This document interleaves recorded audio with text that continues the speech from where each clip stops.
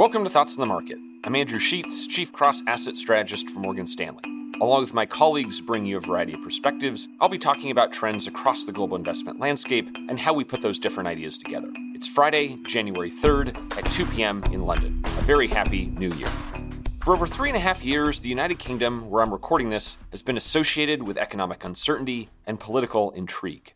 In June of 2016, the country voted to leave the European Union, an entity that is both a political organization and the largest free trading region in the world.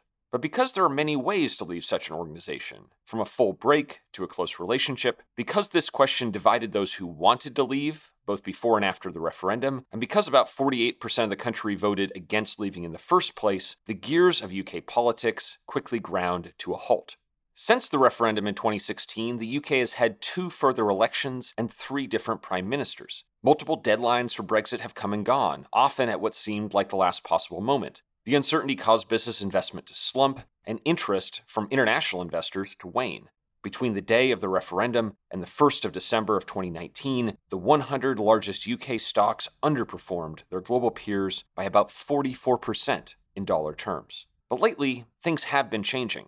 Elections in mid-December of 2019 delivered a stronger than expected majority for the current government. Their larger majority suggests they'll have an easier time taking that action than before.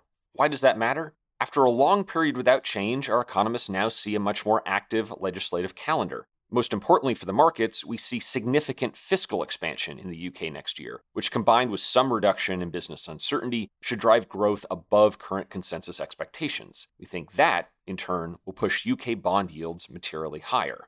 If economic activity picks up, it will do so at a time when UK stocks remain historically cheap. Based on an average of price to earnings, price to book, and dividend yield, UK stocks trade at around a 35% discount to global peers, near the lowest level in 30 years. UK small caps also look inexpensive relative to history, and both are markets that our UK equity strategists like. We think those valuations provide a healthy risk premium, but make no mistake, that uncertainty still remains.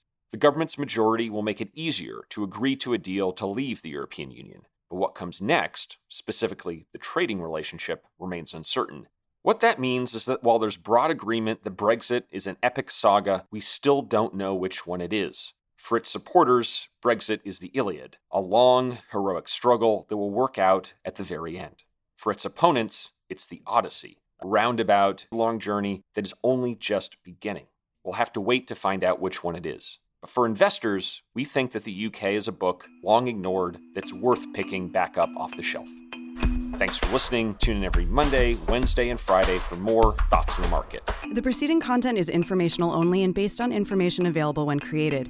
It is not an offer or a solicitation, nor is it tax or legal advice. It does not consider your financial circumstances and objectives and may not be suitable for you.